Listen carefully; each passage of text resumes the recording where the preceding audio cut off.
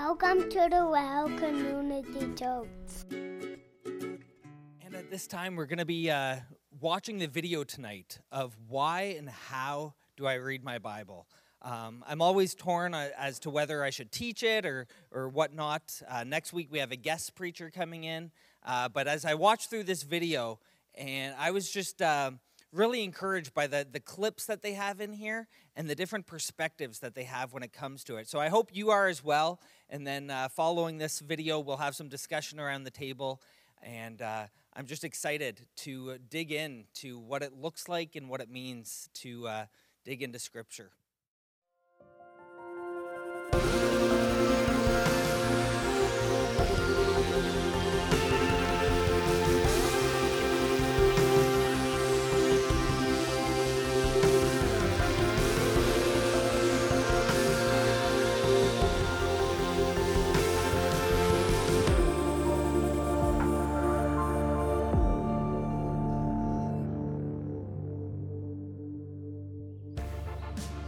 We are living in a time when we are better connected than ever before. And as soon as something happens anywhere in the world, we know about it straight away. But with so much information at our fingertips, it can be hard to sift out the really important from the superficial. For many people, the Bible seems a bit outdated, boring, or just plain hard to understand. What can the Bible possibly say to us in the 21st century?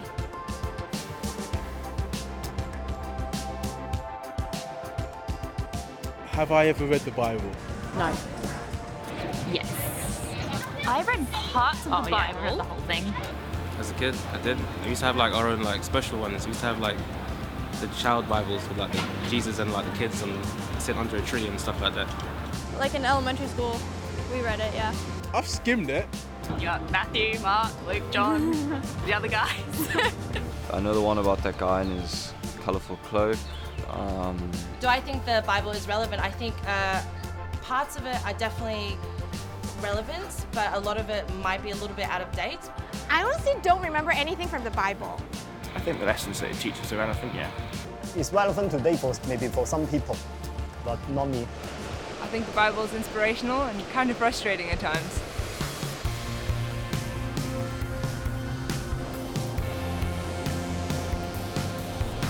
In the 18th century, the French philosopher Voltaire predicted that the Bible would become a museum piece within 100 years of his lifetime and replaced by more advanced philosophies.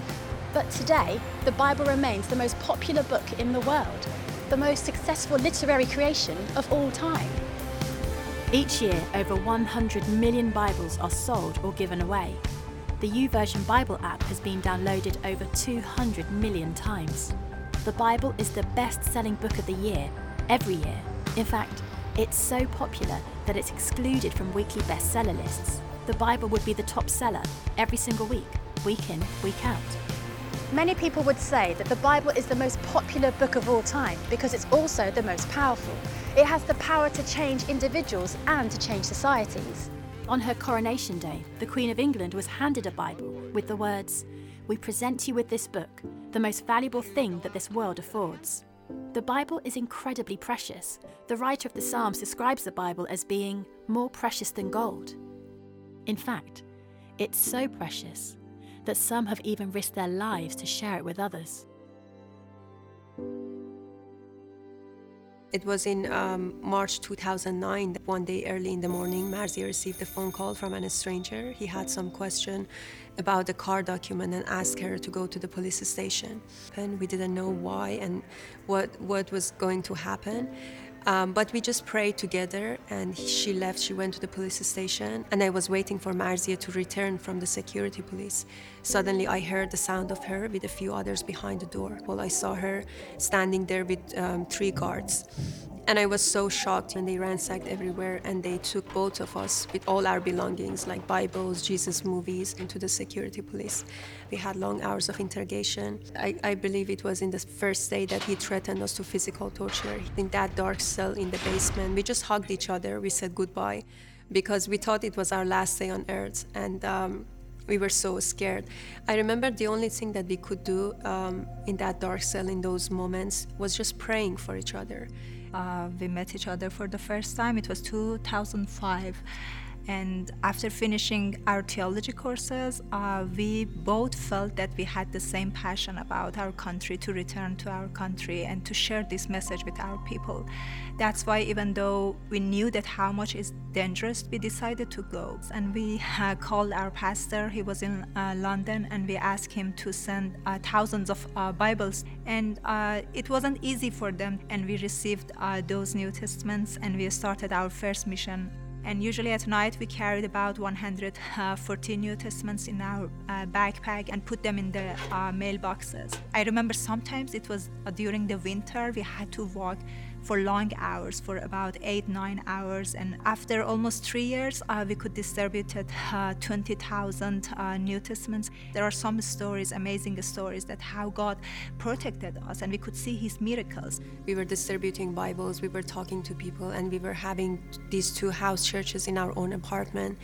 And we knew that it was risky. We spent almost 9 months in prison, and 14 days we were separated. We were staying in solitary confinement. And I can say during those 9 months, we had almost about 10 trials, 10 courts. And in each court, the judges and our interrogators would threaten us to execution by hanging. And they wanted to put pressure on us to deny our faith in Jesus. We didn't have Bible with us, but we learned how to live with the verses of Bible. And every day we were praying and asking God to give us this power to live those verses and to show Him through those through our behaviors to prisoners. It was almost at the 9 months that we heard that we had many supports from different parts of the world, and because of all these supports, the government had to release us, unlike their desires. And you know, Marzi mentioned about those Bibles that we were distributing. At that time, we were just praying for those Bibles. We didn't know who would get those Bibles. And I remember it was 2 years ago. We were in Australia and we were invited to a church. After our speech, a couple came up on the stage, and they were both of them, they were crying, and they started to share their stories. They said that the wife found one of those Bibles that we put in their mailboxes, and they found the Bible, and the whole family came to Christ just by reading that New Testament that we put in their mailboxes. The Bible is inspired by God. The Apostle Paul writes, all Scripture is inspired by God. The word he uses there, literal translation of the Greek word, is God-breathed. All Scripture is God-breathed. Why do I believe that the Bible is inspired by God? Well, to put it simply, and this is an oversimplification, it claims to be, it seems to be, and it proves to be. It claims to be, this is an example, Paul says, all Scripture is inspired by God. It seems to be, when you read it, it has the ring of truth, and it proves to be. I've found that in my life. As I've put it into practice, as I've read it, I've sensed God speaking to me through it. And I'd encourage you to do the same. Try it out, and you'll find it proves to be the Word of God. Pope Francis, in his letter, Evangelii Gaudium, the joy of the gospel, encourages everyone to study the Bible for themselves. He says, we do not blindly seek God or wait for Him to speak to us first, for God has already spoken. And there is nothing further we need to know which has not been revealed to us. Let us receive the sublime treasure of the revealed Word. Over a period of 1,600 years, the Bible was written by at least 40 authors. Kings, scholars, poor people, philosophers, fishermen, poets, statesmen, historians, teachers, prophets, doctors. They wrote different types of literature, such as history, poetry, prophecy, and letters. So the Bible is 100% the work of human authors. But it's also 100% inspired by God. How can that be? St. Paul's Cathedral in London was built by Sir Christopher Wren, the greatest English architect of his time. Construction started in 1675 when he was 43 years old and continued under his direction for 36 years. It was completed in 1711 when he was 79 years of age. Now, while Christopher Wren built St. Paul's Cathedral, he didn't actually lay a single stone. There were many people involved: stonemasons, carpenters, labourers and artists. But Sir Christopher Wren was the inspiration behind it all. With the Bible, there are many different writers, but one architect, one inspiration behind it all, God himself. That doesn't mean that there are no difficulties. The Apostle Peter, talking about some of Paul's letters, says there are some things in them that I find really hard to understand. Of course, there are many difficulties in the Bible. Moral and historical difficulties, and apparent contradictions. And if you've ever tried to read the Old Testament, you know that there are some shocking things that happened. And you might think, well, how can that be inspired by God? It's a bit like suffering and the love of God. At the heart of Christianity is the love of God. But then you look at the world and you see this massive amount of suffering, and you think, how can you hold together the love of God and suffering in the world? It's not easy. And similarly, how can you hold together the inspiration of Scripture and the difficult stuff that we come across in the Bible?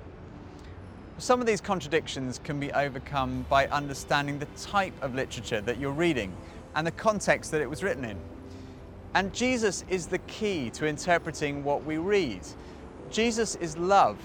He's the supreme revelation of God. If we want to know what God is like, he is like Jesus. And what I've found is that the more you trust that the Bible is inspired by God, the more you understand. The primary way in which God communicates with us is through the Bible. It's his revelation. Sometimes people say, well, if there's a God, why doesn't he show himself? Why doesn't he reveal himself? The answer is, he has. First of all, God has revealed himself through creation. The psalmist says, the heavens declare the glory of God. The skies proclaim the work of his hands.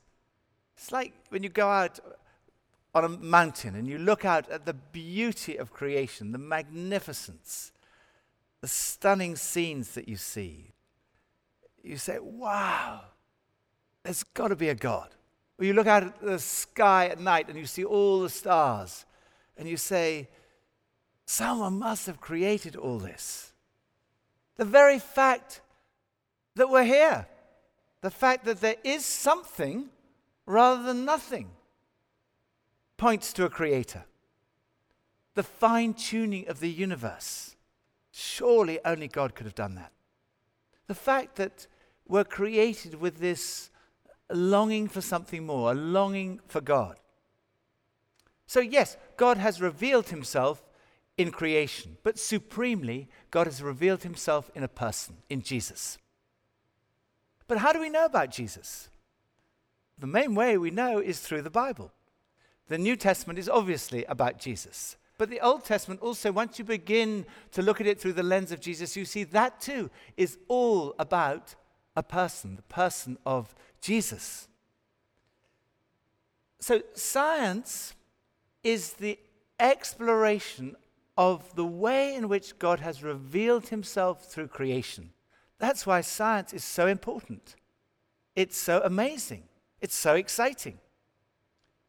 And theology is an exploration of how God has revealed himself in Jesus and in the Bible. So there should be no conflict between science and faith.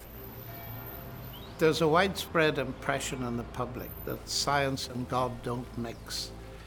And that's curious, because if you think of the rise of science in the 16th and 17th centuries, all its pioneers believed in God. In fact, they were Christian in some sense or other. You talk about Galileo, Kepler, Newton, and so on. Kepler famously said, we're thinking God's thoughts after him. So far from their belief in God hindering their science, it was the very motive that drove it.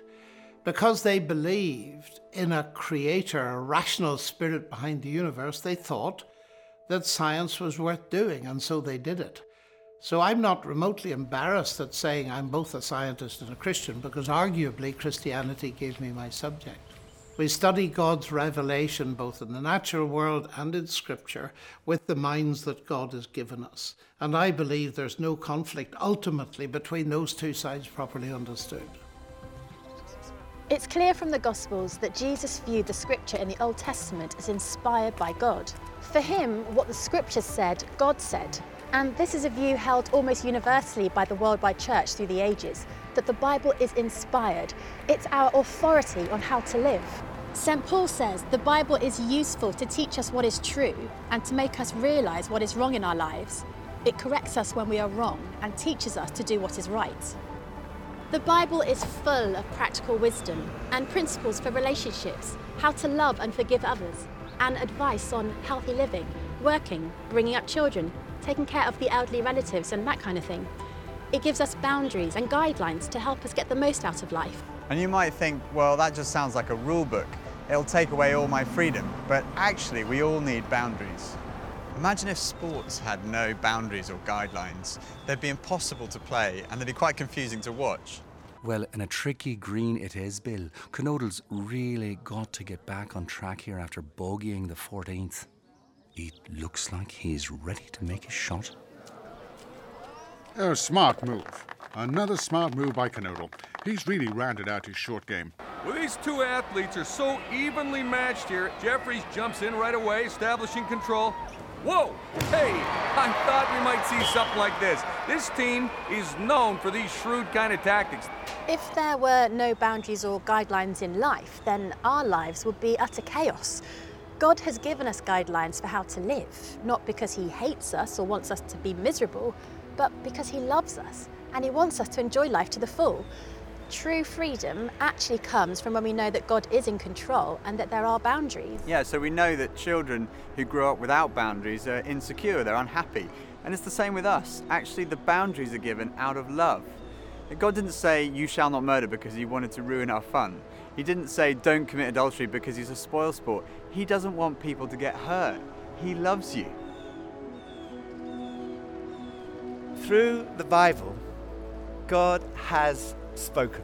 But also, through the Bible, God still speaks. The Bible has been described as a love letter from God. When you receive a letter from someone you love, you keep the letter. I've kept every single letter that my wife Pippa has ever written to me. Not because the letters are important, but because of the person who wrote it. And Jesus said this, "You diligently study the scriptures because you think that by them you possess eternal life. These are the scriptures that testify about me. Yet you refuse to come to me to have life." And the Bible is a communication from the person we love. If you like, it's a love letter from God. And that's what makes it so exciting to read.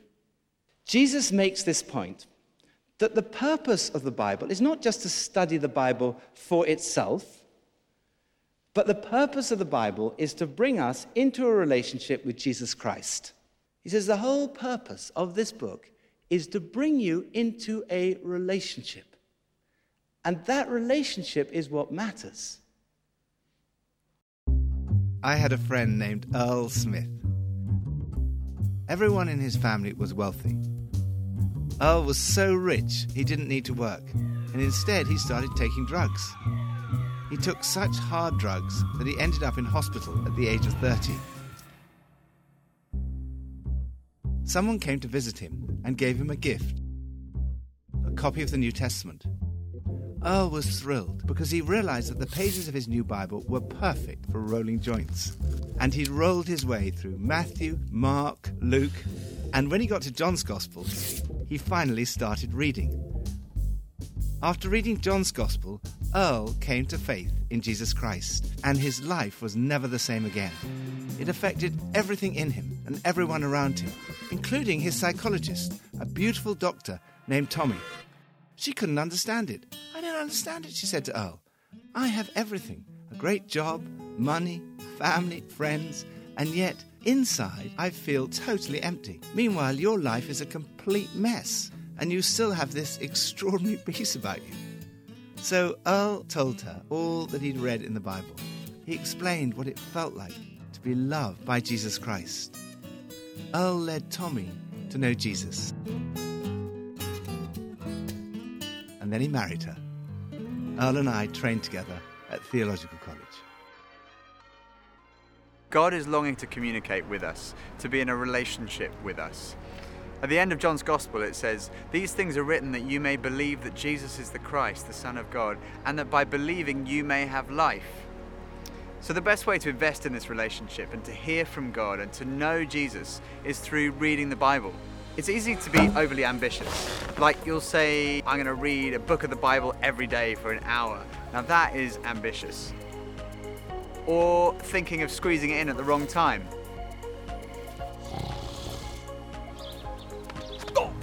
So, for example, you could take 10 minutes in the morning, make some breakfast, and then read a few verses. And then you need to find a place where you won't be distracted. The most important thing you need is a plan. Decide what you're going to read. I suggest starting with one of the Gospels, the 4 books about Jesus' life in the New Testament. Or you could download a Bible reading plan like the Bible in 1 year. There are many ways to read the Bible. You just need to find one that works for you. And just keep it very simple. Read a few verses, pray, and ask God to speak to you. And then think about what the verses mean to you. What do they say about God's character? What encouragement can you take from it? How does it guide you in life's choices? What might God be asking you to do differently? And how can you put it all into practice? And don't worry if you come across difficulties or bits that you don't really understand. I found it's a bit like a crossword puzzle. You start with a clue and sometimes you come across one that you can't really answer. But you don't stop. You move on to the next clue. And maybe that's a bit easier, and then you start to fill in a few of the clues. And that gives you the letters that help you to understand the more difficult ones. And I found it's a bit like that with the Bible. I wrestle with all this stuff, and the more I wrestle with it, the more I begin to understand other bits that I'm reading. And if you expect God to speak to you through the Bible, then He will.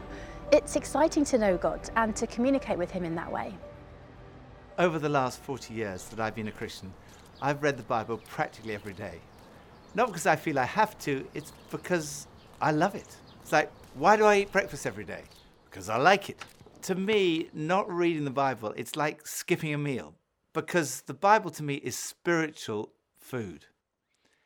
And I want to encourage you to develop a regular pattern of reading the Bible each day and praying that God would speak to you. It's an amazing experience when He does. I think back, for example, to when my father died in 1981. My parents, when I became Christian, they were neither of them were churchgoers, and they were a bit worried about it. My mother eventually became a committed Christian, but my father really was always a bit cautious, I would say, about my faith, and never certainly gave any indication that he had a faith. And so when he died, of course, I missed him. I was very shocked by his death, but for me there was an added ingredient. I was concerned about whether he had a faith or not, whether he was a Christian. And about 10 days after he died, I was reading the Bible, and I sensed God speaking to me through a verse, and it was in Romans 10:13, which says, "Everyone who calls on the name of the Lord will be saved." And I sensed God saying to me through that verse, your father did call on me and he was saved. And that was so reassuring. But at that moment, Pippa, my wife, came into the room and she said, "I've just been reading a verse which I think is for your father." It's from Acts 2:21. And it says this, "Everyone who calls on the name of the Lord will be saved."